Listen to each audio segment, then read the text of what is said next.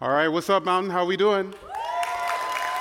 Awesome. Let's give a brief shout out to everyone gathering at all of our locations, starting with our Abingdon campus, Aberdeen, Mountain Road. Our friends joining us online, welcome. And best for last, our folks in Edgewood, make some noise. So glad that you're joining us today. We're continuing in our series, Making Life Work, where we've been looking at the wisdom of Proverbs and how it applies to areas of our life. And today, we're looking at making life work with money. All right, I know this is a very controversial topic, so I'm telling you where we're going straight out of the gate. You guys ready? All right. Making life work with money is more about who you are than what you have. You guys ready to dive in? Awesome. William Powell Firth was a Victorian-age painter from Great Britain who specialized in a type of art known as genre painting. And genre painting took ordinary scenarios and placed them on a canvas. So if we're going to do modern examples of this, it would be like Mother of Three at Wegmans, or Father of Five on the couch with his remote, things like this. But the way that Firth would use it is that he would take a contrast between the extraordinary, place it on the canvas with the ordinary in order to create a contrast that existed behind the artwork in his culture. So in our modern examples, it would be Mother of Three at Wegmans, and then Beyonce is there. Like, surely Beyonce uses Instacart. Or Father of Five on the couch with his remote, and Tom Brady, the GOAT, who, if he had it his way, would be playing on that screen until he's 75. But that's a whole other thing, right? How Firth would use this technique would be to expose things in culture between the haves and the have-nots. Painted together are the respected and the outcast. Sharing the same canvas are the rich and the poor. One of Firth's most notable artworks is the 1546 artwork known as the Crossing Sweeper. And in the Crossing Sweeper, there are two main subjects. The boy that's on your right, who's doing the profession that the painting is named after, and the wealthy woman making her way across the road. Now, crossing sweeping was one of the lowest of the low professions in Victorian England at the time. And there's many ways that Firth creates contrast in this painting. But notice how the two of them are not even looking at each other. This is a very divisive picture. And you might be wondering if this contrast has followed us to today. And sadly, it has, because it's deeply embedded in the human story. Check this out. This is a 2021 artwork by the artist Georgia Lupi, and it's called Connecting the Dots. And it graphically represents the evolution of income inequality in America over the last 40 years. It utilizes circular cutouts of found objects like, get this, like real personal checks, receipts, bank statements, and other documents, all color-coded, dangling from 3 layers of string within a 6-foot wooden frame. A 6-foot reminder that we haven't quite left this contrast in the past yet. I think the question this is begging us to ask is this working for us? Do the contrasted pictures that tell us that our place in society is based on what we have, are those really helping us make life work? I'm sure we're probably wondering, this can't be the only artwork. And yet, the very art that human history has been putting on the canvas for over thousands of years is the artwork that we currently own. And yet this topic is far too important for us to disengage. We have genuine struggle, genuine concerns when it comes to money that are good, and they come down to our kitchen table and what does or doesn't go on it, our jobs and our vision for our career and our future, our college choices and what colleges we apply to or don't apply to, even our selection of community leadership. All of it is a genuine struggle, a genuine tension with money that we have. And it leads to the fact that most Americans say that it's the third most important issue to them, according to a recent study done by Gallup. And when we have that genuine tension and we're seeking advice, we have a big test when it comes to how we're going to use our money, and we reach for our phone, we're bombarded with loads of influences. Infinite TikTok life hacks, and including the guy that's standing in front of the mansion in your YouTube commercials. Y'all know exactly what I'm talking about. All of it is a steady voice of progress that's continually whispering at us like, psst, hey, over here, what you have isn't enough. Here's how to raise the bar. Here's how to make your money work for you. Come on, let's get it. It's for this reason that the average American family believes that the average family of four needs, catch this, $85,000 a year to get by, when 10 years ago, that number was 58,000. So amidst all the noise, we understand that this is an important issue. And all we're looking for is artwork that we can not only trust, but artwork that is good, artwork that is not divisive, artwork that brings us all together. And in our series, Making Life Work, we've been examining that better artwork, crafted by artists that did not use paint or brushes, but words. And those words are compiled within the ancient text that most of us are holding in front of us that we know as Scripture. And what's fitting is that those artists that used words trusted in a covenant God who didn't just make life work with words, he made life possible. The compassionate and gracious Creator who made reality and everything in it with words. And that reality that he made in the very beginning is the artwork that our hearts long for. It's the artwork that starts with the skies and the land and everything that fills them, all of it invested with this potential for flourishing and regenerative life, including us, humanity, who before we could even recognize the dust that we were plucked from, we were invested with the very glory of our Creator. And then we were placed atop a cosmic garden sanctuary called Eden at the meeting place between heaven and earth.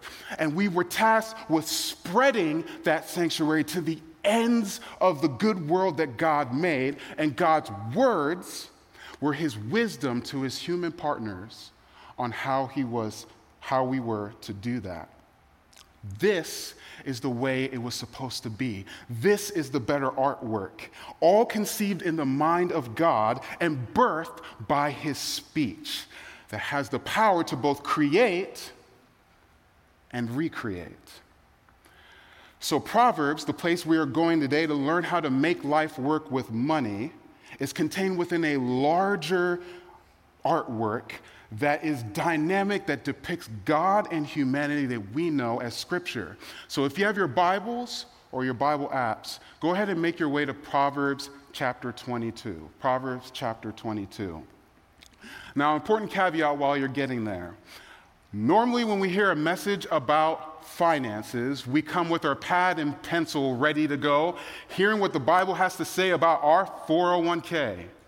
or whether we should stay single stock or diversify, or whether our tithe is enough, and we want that decision sealed with a "Thus saith the Lord of hosts." But unfortunately, while Proverbs does deal with those kinds of things, that's not all that Proverbs has to talk about. The main thrust of Proverbs and what it talks about with money is more relationally driven. So, if we could sum up what the biblical authors and the authors of Proverbs are trying to teach us about money, I believe Proverbs 22:2 could teach us a lot. So let's dive in. Proverbs 22, verse 2. The rich and the poor stop there. Now, there's 7 different words for rich and poor in the Hebrew Bible and in Proverbs, and there are 4 for poor, 3 for rich, and all of them have their different nuances. But when the biblical authors use these categories, they're trying to alert us to something. Something has gone wrong.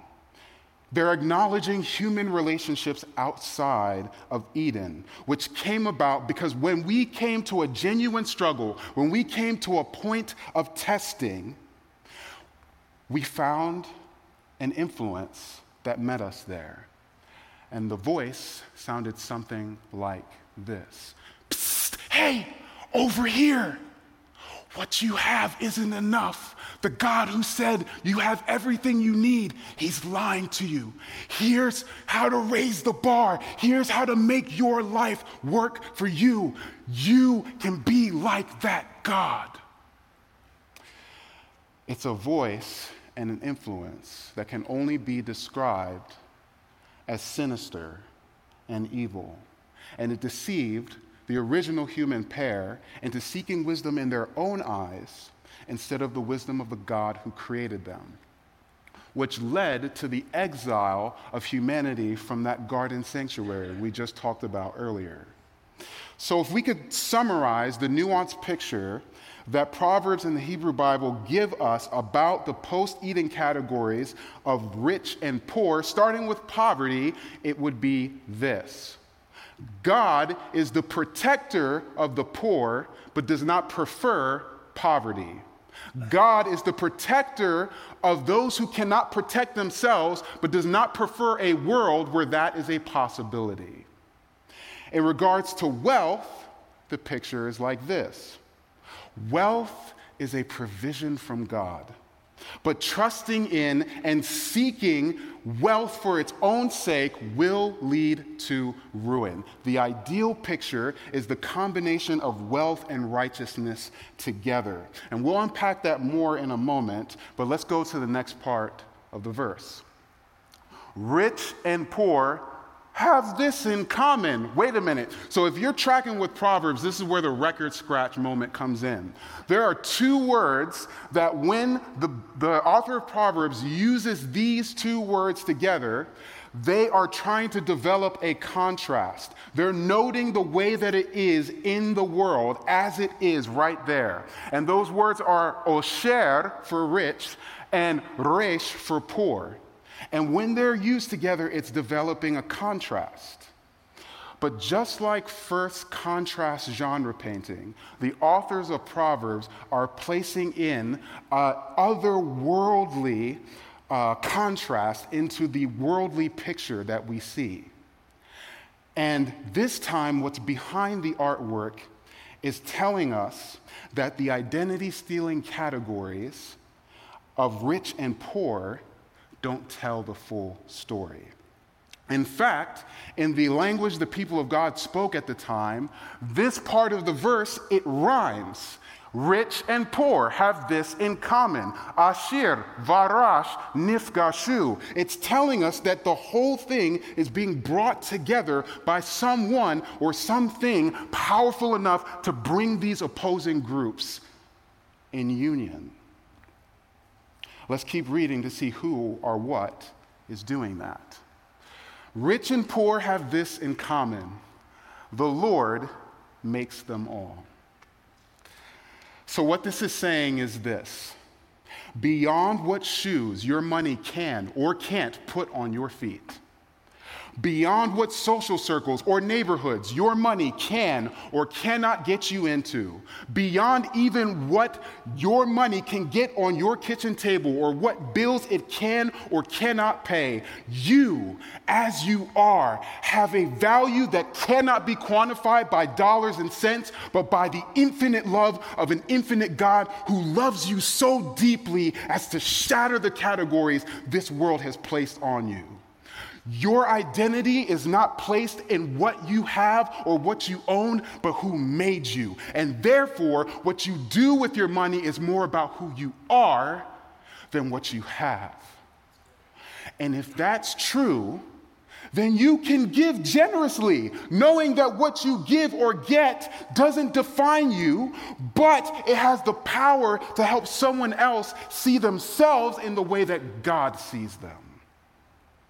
This is a way of life that can only be described as a beautiful prophetic artwork that's waiting to collide with the picture of this world and bring about flourishing for all sorts of people everywhere.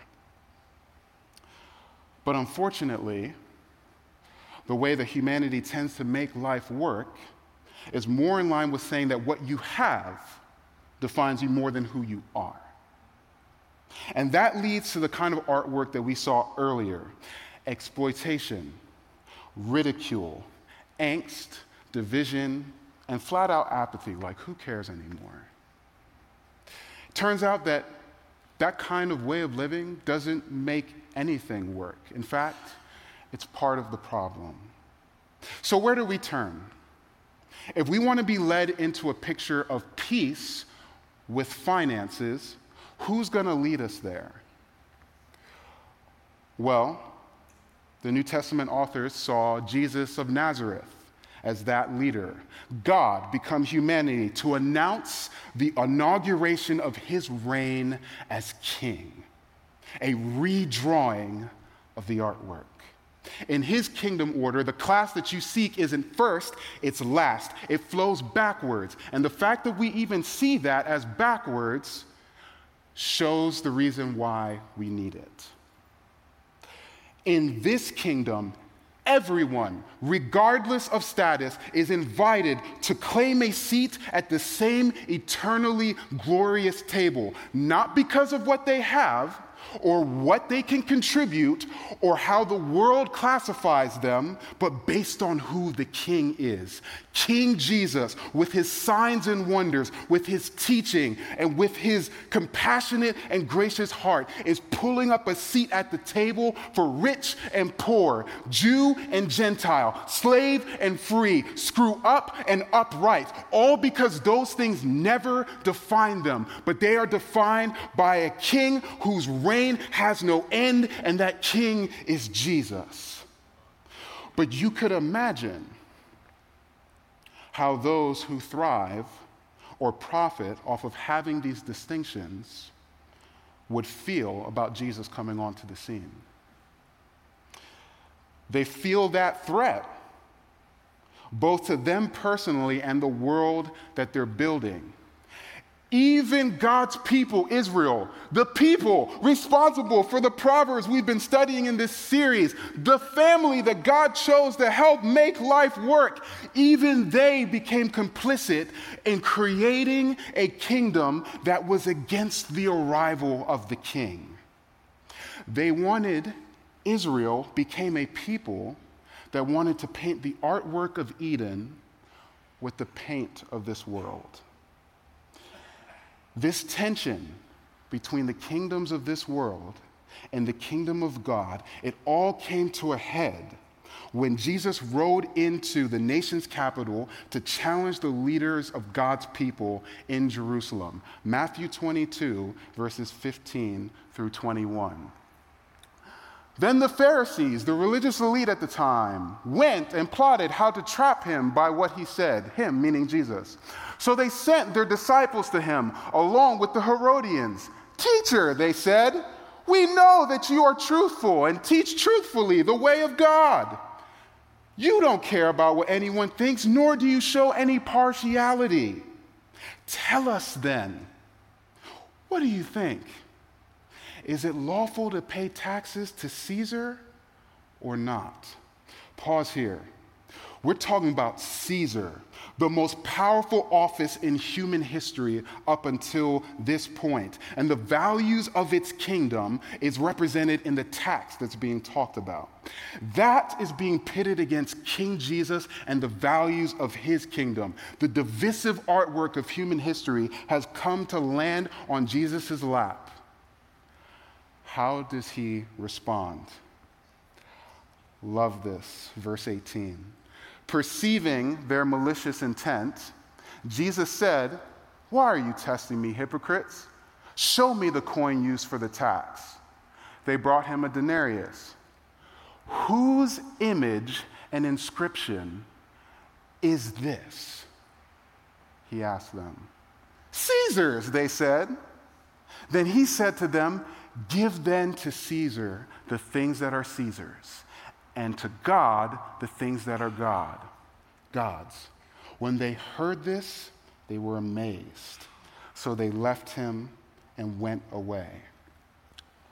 What Jesus is teaching us here is that how you view your money speaks volumes about where your ultimate allegiance lies.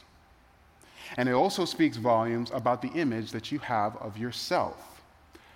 Interestingly enough, the word that's used here for image in verse 20 would have been familiar to Jesus' hearers because it is the very same word used to describe the royal status that God, in his wisdom, placed upon humanity at the beginning of his artwork.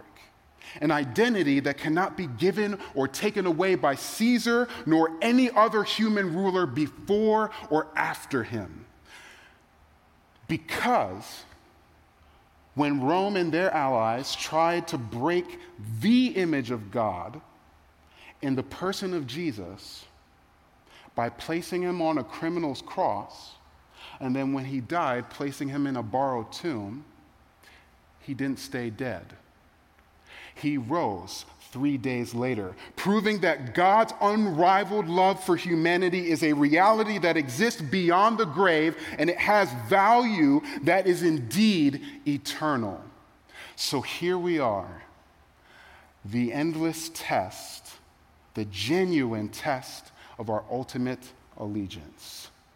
For both Matthew's first century hearers and for us here today. We can choose to give our ultimate allegiance to Caesar and his ilk, which only lasts as long as they have monopoly money. Or we can choose to give our ultimate allegiance to the eternal kingdom of God, where the economy is built with living stones, brothers and sisters coming together, gathered by a loving Father, where the currency is a bloody cross and an empty tomb of a gracious Savior, and where the Holy Spirit serves as a down payment of life that extends beyond the grave, available for us here today, right now. The old order is passing away. The new order is here, and the artwork, the paint, and the brushes are set. The canvas is up, and it's our turn to paint. The question is, what artwork will you make? Proverbs 3:9 says, "Honor the Lord with your possessions." And we've talked a lot about the why today. And now we're going to turn to talking about the how. Now, when I thought about who could talk about the how here, there's no one better than my wife, Emily Grant. And here's the thing, Proverbs has something to say about the value of a spouse, an awesome spouse. Proverbs 31 says, "Who can find a wife of noble character? She is far more precious than jewels. The heart of her husband trusts in her, and he will not lack anything good." I'm here to tell you that biblical wisdom is true. Please welcome my beautiful wife, Emily Grant.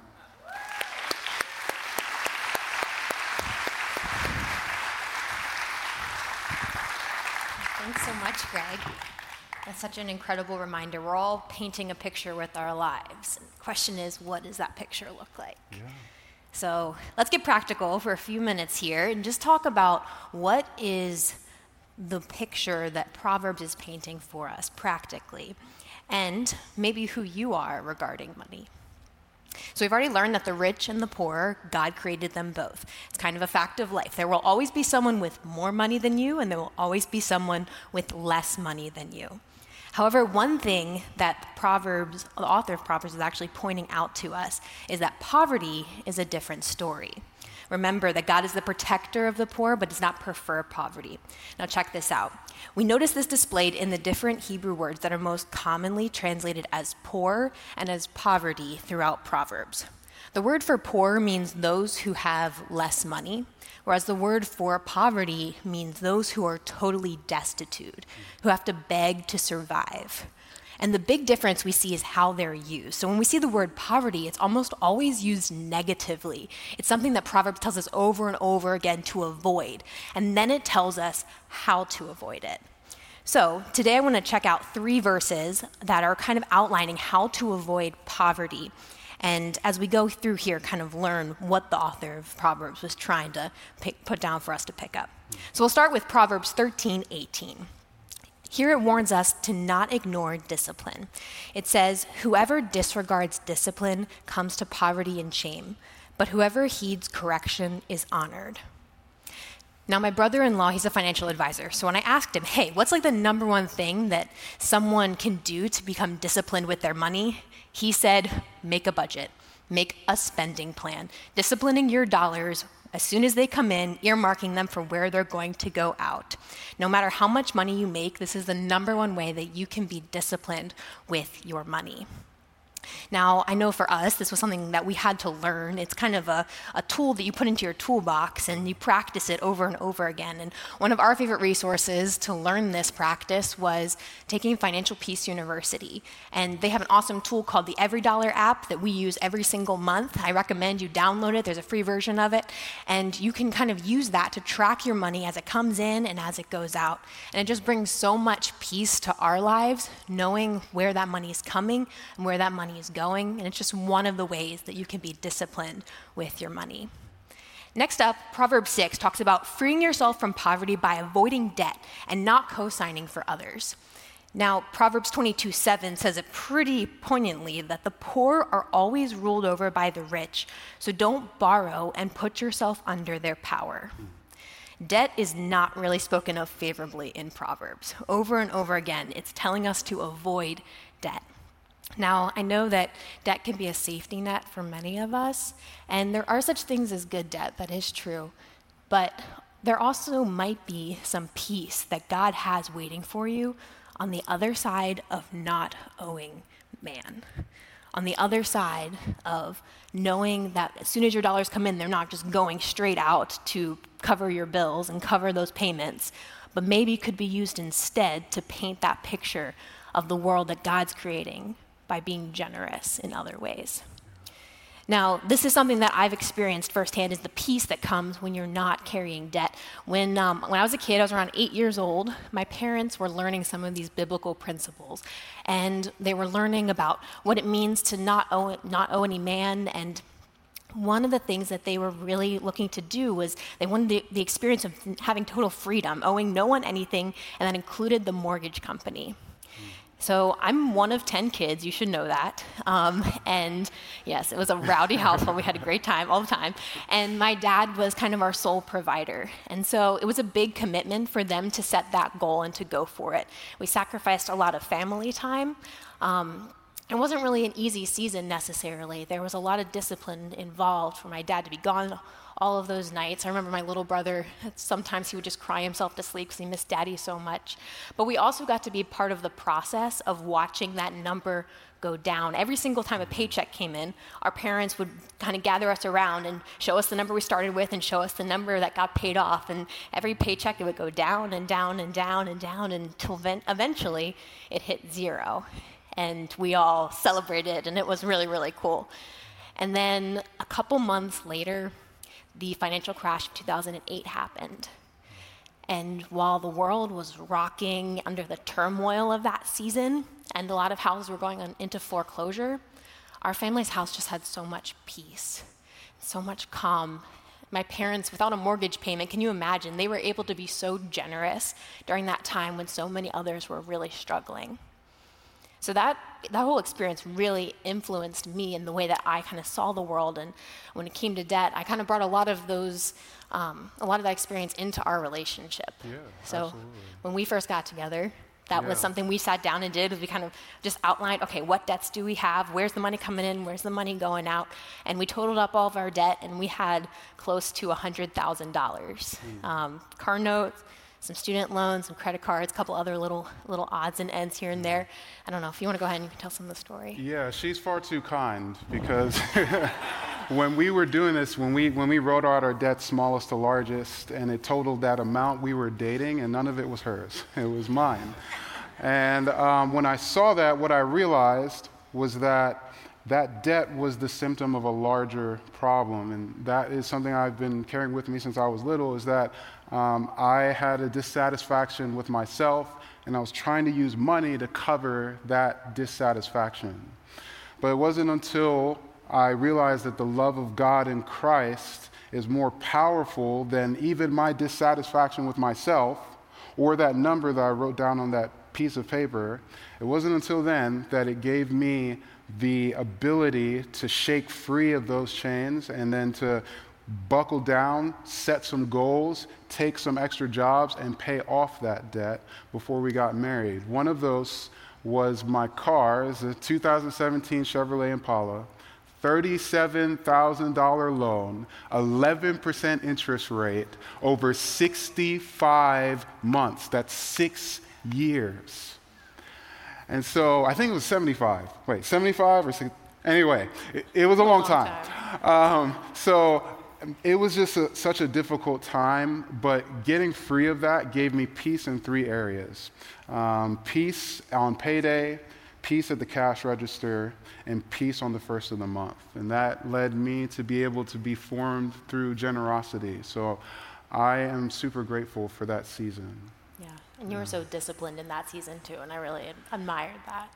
And I just got to tell you guys, like, there's so much peace on the other side of not having debt, because when your paycheck comes in, like the moment that God says, like, hey, I want you to go bless that person, or hey, there's a need, like, oh, look at that, like that's something that maybe you could do something about, like, you can just turn around and you can just do it and not even think twice. And it's such a blessing. So Proverbs is just saying avoid debt so you can live generously. Now, last I want to show Proverbs 28:19. This passage says, those who work their land will have abundant food, but those who chase fantasies will have their fill of poverty. So I just want you guys to picture in your mind, answer this question, like, what work has God put in front of you to do today?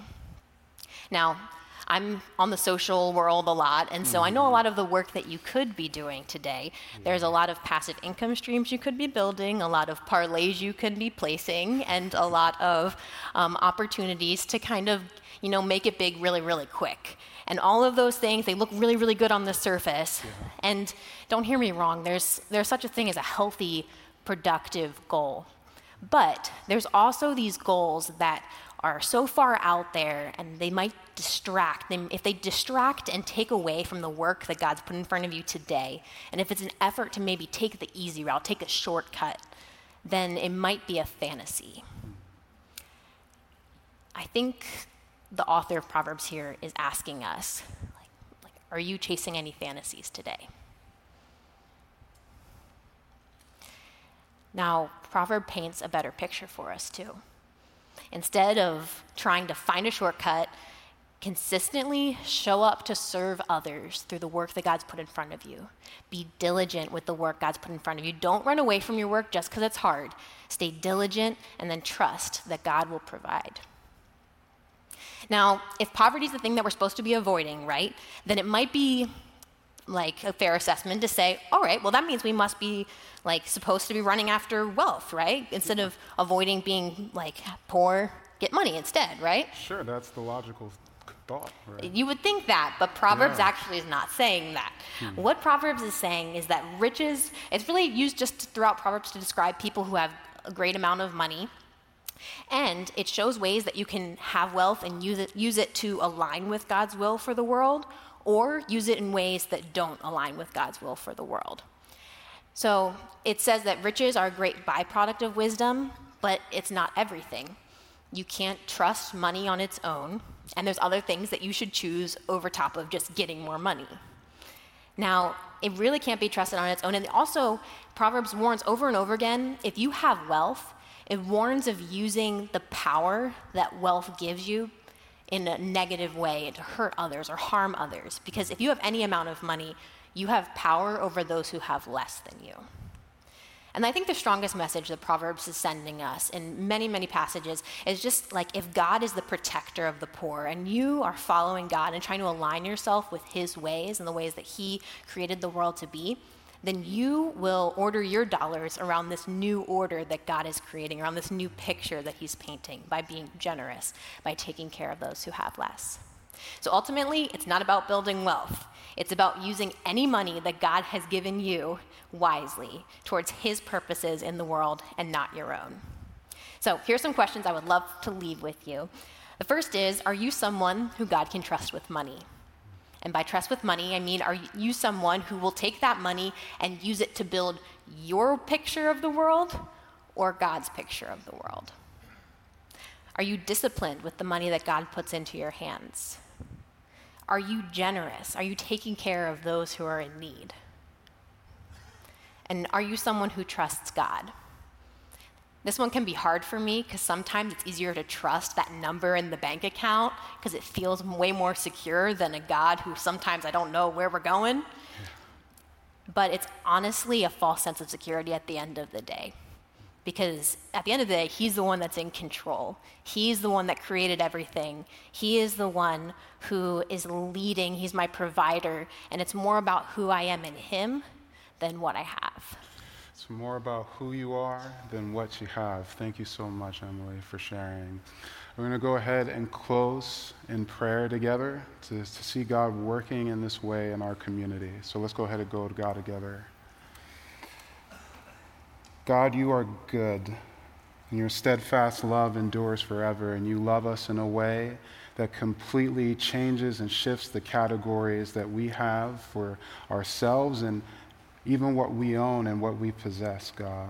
We just pray that you would help us to remember that your love is with us and it abides with us in every single moment of the day, letting us know that we are loved and cherished and cared for beyond our imagination's comprehension. We pray that that love would take root in us as a community so that from us individually to us as a church, to Hartford County, to the ends of the earth, they would see a picture of generosity and money flowing to people that are in need, to honoring you and your kingdom. And God, we pray this all in your mighty and strong name. Amen.